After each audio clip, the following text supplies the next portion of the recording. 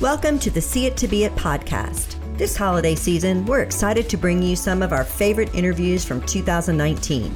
Be sure to subscribe so you don't miss a single new episode of See It to Be It in 2020.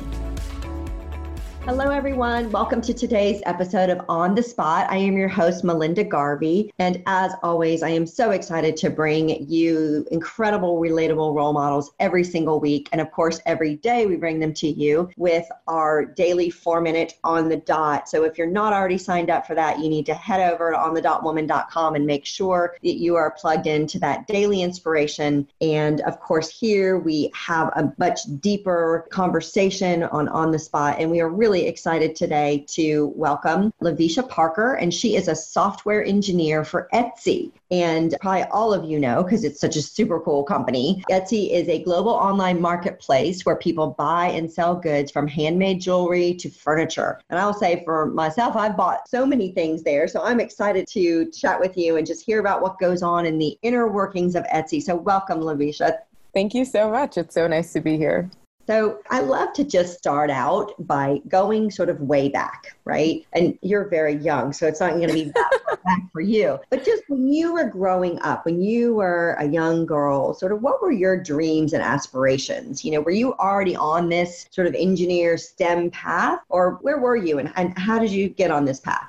That's a great question. I think when I was super young, so elementary school, I knew that I enjoyed my science classes, but it wasn't until I was in middle school and I started watching a show called The Mythbusters that I realized that I thought science was just like the coolest thing in the world and I really needed to be part of it. So I actually researched probably in the 6th grade how to become a Mythbuster, and I saw that one of them majored in mechanical engineering. And so from that point on, I said, okay, I have to be a mechanical engineer. That's my future. I'm going to find a way to be on this show. That didn't really happen. I went to college and I discovered that though I was in love with them and I really enjoyed computer science classes that I took as part of my engineering college curriculum, I did not enjoy physics classes at all, which are very important for mechanical engineering. So I ended up switching to computer science sort of serendipitously. If my college hadn't required computer science classes, then I probably wouldn't have ever thought to take them, because I always envisioned a computer scientist or a programmer to be like a dude in his mom's basement with a neck beard who just like codes and hacks at night. Like I had no clue what a software engineer could look like. You didn't see anybody that looked like you?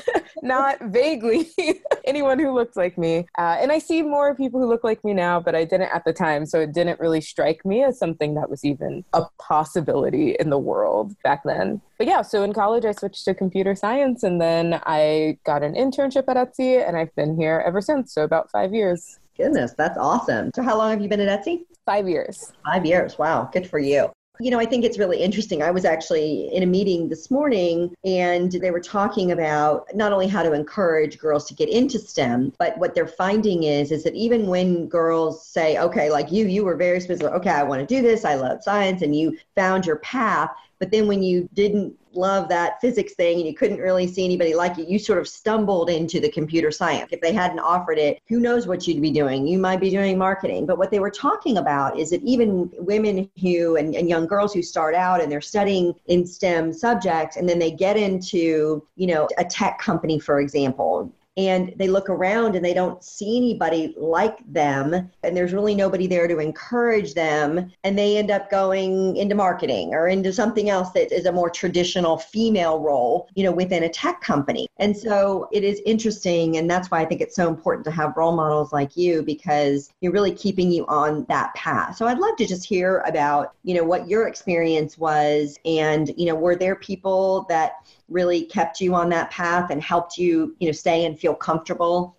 Yes. So definitely within my engineering college, I had that, not so much to some extent in my major. I went to Cornell, and the College of Engineering there has a diversity programs and engineering office. And I got to know the people who work there really well. And through thick and thin, they helped me if I had issues. Like my sophomore year, my computer completely crashed and my hard drive was corrupted before I had like 4 projects due. And I went to them freaking out, and they helped me sort everything out. They helped me talk to my professors. They just helped me get through like stressful times. So without them, I think that I would have felt significantly more lost throughout the process of navigating higher education environment that feels super competitive. And I also lucked out and had some pretty incredible professors along the way who saw something in me, and some took me under their wings, some gave me a job, or I earned a job with them as a teaching assistant. And it was just a really wonderful experience. Those things I think needed to be placed along my path through college in order for me to have continued and finished out as a computer science major, because anytime that I had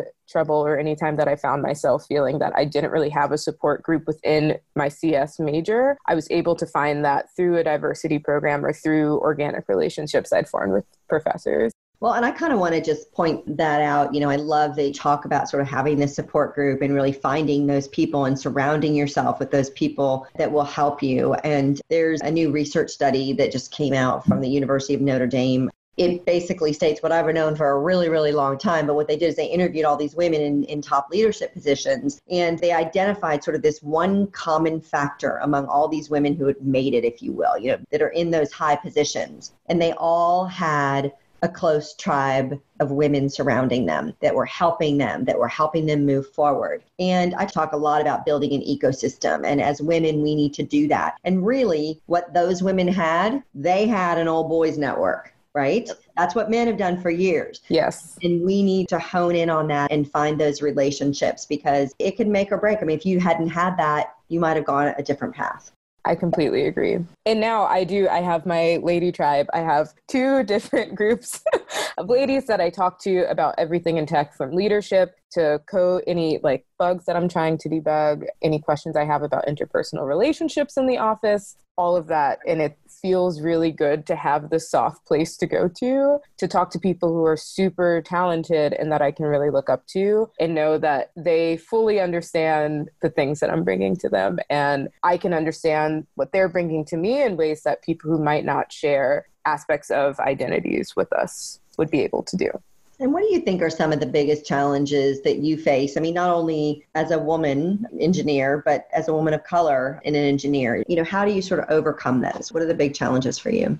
I think that the largest challenge for me usually revolves around imposter syndrome. Mm-hmm. And it's something that I've had for a decent amount of time. And I assume that it won't go away anytime soon, though I would love it. And I think that feeling of imposter syndrome, of maybe I shouldn't be here, of maybe one day I'll wake up and everyone will realize that I don't know as much as they seem to think that I know. I'm not as worthy as they seem to think that I am. Those feelings come and go in waves. I think that becomes the driver for me for my career, because I keep pushing myself to prove my imposter syndrome wrong and doing bigger and better things. But it is totally possible that people who aren't women and aren't Black don't or do feel imposter syndrome as well. Many of them that I see don't seem to from the confidence that they carry. And I do sometimes wonder, what could I do if I didn't feel this burden on me as someone who's different and who might be second guessing themselves in ways that others haven't been conditioned by society to do. So I think that's sort of my biggest deal. And honestly, so I said, I've been at Etsy for 5 years. And part of the reason that I've been here for 5 years is because it's one of the first spaces revolving around tech that I've existed in where I feel that I can bring my full self with me to work. I don't have to change how I speak, how I act, how I think to be here. And the assumption is not that I'm a Black woman who needs to prove her right to be in the space. It's you're a smart engineer, and the fact that we hired you means that you're very intelligent and we just trust you to know what you're doing. And I have heard horror stories from other friends at other places that's not always the case. And even existing in the tech space in New York City, you have to be very selective about what spaces you allow yourself to be in to not encounter those people who say oh yeah, but you probably just went to your college because you're a Black woman who wants to do STEM, or you probably just got your job because they needed to fill some diversity quota, and not have those triggers to imposter syndrome come back up.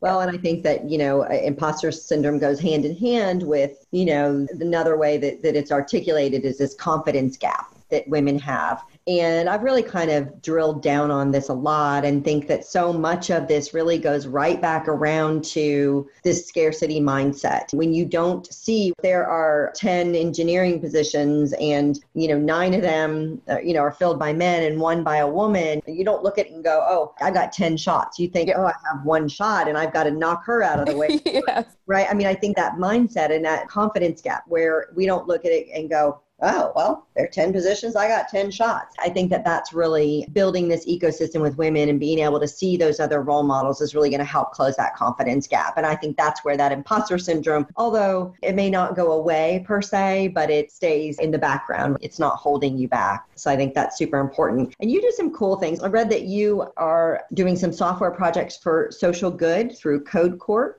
Oh, yes. I love what you had to say just about, just wanting to solve problems for entrepreneur and kind of giving back. So I love for you just to talk about why that's important for you to do something sort of even outside your normal scope of your very busy life, I'm sure.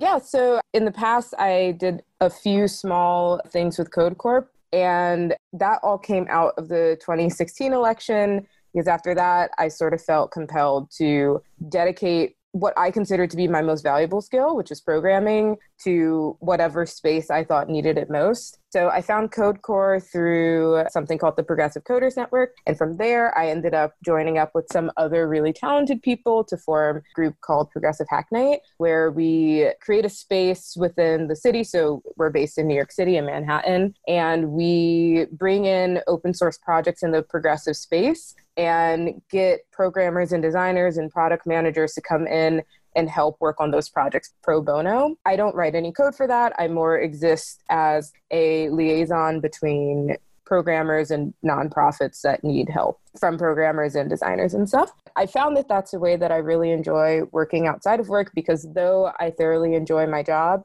it's still a job and it's not necessarily what I want all of my time to be consumed doing. I also want to feel like I'm leaving the world in a better place than I came to it with everything that I do. So yeah, the Progressive Coders Network has been a wonderful experience to be part of, and Progressive Hack Night has also been really lovely as a space to feel that I am using tech for good. And I think that that's sort of hard to do today, increasingly hard to do, to use tech only for the benefit of the humans around us and not just for financial gain. But yeah, it makes me feel good that I'm able to do that. Speaking of tech, when you're in tech, you're often behind a computer, right? Coding and doing things. I'd love for you to just kind of talk about, how you lead sort of face to face in front of the computer. What are those things that you're doing to really lead your team and get out from behind the screen? That's a great question. I think that leading a team in person versus going through purely digital interactions is a little different, because I love that you're able to build more personal relationships with your team that way, and you can gain a better fleshed out perception of the folks that you're working with, mostly in like the organic moments you with them as coworkers between meetings and more formal work structures. And I think that that leads then to better work relationships that make leading the team a bit easier, because the people that you're working with as humans and people first, and as coworkers second. And that helps build empathy towards one another. So the people that I lead as a technical lead know that I'm Visha, a human who cares about them and cares about their work-life balance and cares about all of these different things, in addition to caring that we're hitting all of our targets and we're getting the project out on time and that it's technically correct and that we feel really strongly about the architecture we've chosen and the correctness of our solution. And I believe that that breeding of empathy between everyone and trust between everyone just creates a nice space to work within. You should enjoy the people that you have to talk to every day. And I think that that face-to-face interaction helps make that a more organic bonding or relationship forming experience. And I think it's super important. I mean, in this day and age when we're working remotely and we have things like Slack where we communicate, and I think it does get harder and harder, but I think at the end of the day, nothing can replace that face-to-face. And even which everybody is just hearing the audio, but we're actually on a video call, so we get to see each other. And part of the reason why I like to do that is because just the expressions on people's face, there's so much more that you get from that. So I think that, being a leader and figuring out how to balance that in a tech world is, a really interesting challenge for you, for sure. Well, you're speaking at the IEEE conference this month. So first of all, tell us what that conference is, and that's pretty exciting. What are you speaking about, and why is that important? Yes, so the IEEE conference this month is the Women in Engineering Leadership Conference, and it's bringing a bunch of women together to discuss and learn from each other about leadership in engineering, tips and tricks, what different people have learned from that. And my experience with it thus far has been pretty wonderful. And so I'm speaking as part of the virtual track for that this month. And my talk is on building more resilient teams as a technical lead. So basically taking into account that as a technical lead, you exist in this weird nebulous space between being an engineering manager, sort of a project manager, and an engineer. It's important that you are able to serve as glue in some ways to keep your team running as you expect it to run, because so much can go wrong in the process of creating some new feature or working on a new project. And through the past few projects that I've worked on, I found a few things that I think really helped make my projects go better. So I decided I would like to share those with people, and I did. And so I spoke on the virtual track, and there's a recording of my talk out now on the IEEE Women in Leadership Conference website. Oh, very cool. So anybody can download it and listen to it? Yes. Oh, that's awesome. Very cool. Well, thank you for that. What do you think that are some things that we just, as women in general, need to be doing to encourage more women to get into STEM and more young girls to get into STEM? That's a great question. I think, in STEM and in tech in specific, to note to women is it's okay if this is something that you want to get into, either because you just naturally really love this subject and you're really great at it in middle school and high school, and you want to continue doing this thing that you're passionate about. It's also totally great if you say, I don't like the socioeconomic place that I have in the world right now, and I want to be able to support myself in the future. And STEM and tech will allow me to do that. So I'm going to do this so I can live a comfortable life for the rest of my life. And I think that a lot of what I see today around STEM and tech is saying girls are really interested in science and math when they're younger, and we need to encourage that. And I agree. I think that by the time you're in middle and high school, I think that there was a study that most girls consider themselves either bad at math and science or believe that it's something that isn't cool and that they shouldn't be interested in it. I honestly don't know how to change that perception, but I do also know that some girls, even if science and technology isn't their favorite thing in the world,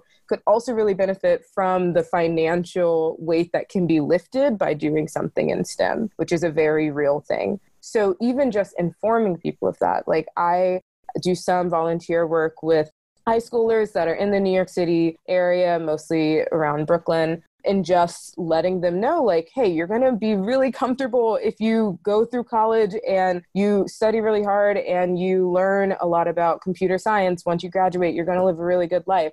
Just seeing that as something that's a realistic thing that they can hold on to as motivation to get through what I think is actually very difficult subject matter is really nice to see. And I like providing folks, and especially girls, with that realistic view into what STEM can be and what it can do for them. I actually really love that. I think that, you don't hear that talked about very much. And I think as women, we don't talk about money as much and making a living and providing and being the breadwinners. I think still that somehow is a taboo subject. So I love the way that you talk about that openly. And I think you're right. It's really understanding this is a game changer in a lot of ways. Yes. You certainly want to do something you're good at and you have some passion for, but there's nothing wrong with wanting to make money and to provide for your family. And quite frankly, when women make money, we put it back into our community and everybody thrives, right? We're educating our children and we're putting back into nonprofits. So Everybody wins when women make money. So I love that. As we kind of close up today, is there a piece of advice that you always like to share or that maybe somebody gave to you at one time that you always live by? So what's that go-to for you? So this advice, which I try to live my life by, actually has very little to do with tech, but I'll be able to draw it back to tech, I suppose. So something that I read that I firmly believe in is the way that you spend your money is the same thing as how you cast your vote, which I know sounds weird. So to abstract that into something related to tech, I think the way that you're spending your time and what you're dedicating your time writing code for, or just even if you're not an engineer, what you're spending your time doing should map to what you believe in. If you're doing work that you think doesn't make the world better or that you are not proud of, then you should take into account your beliefs and think about how you might be able to instead use your skills towards something that really jazzes you about how you can change the world, or really, really excites you about what you can see becoming a reality in the future that you really want to see. So yeah, I suppose if time is money, then I can say spend your time towards what you find most important and the rest will follow. That's awesome. Thank you so much. Laveisha, I really appreciate you spending time with us and just sharing so openly. And, we will certainly be watching you. And everybody, of course, I'm sure knows Etsy and I bought so many things on Etsy. I love it. So what a fun place to be able to work. Of course, the problem is I'd be shopping all the time, Yes. Anyway, and of course, if anybody wants to check out your talk that you gave the IEEE conference, they can find you there. And we just look forward to connecting you more and see what you do next. Awesome. Thank you so much for having me. Thanks for listening to the See It to Be It podcast. For more female empowerment, inspiration, and advice, subscribe to our free weekly newsletter featuring a new woman to watch each week. And check out over 1,000 more featured women at onthedotwoman.com. Know someone we need to feature? Reach out at onthedotwoman on Twitter, Instagram, and Facebook.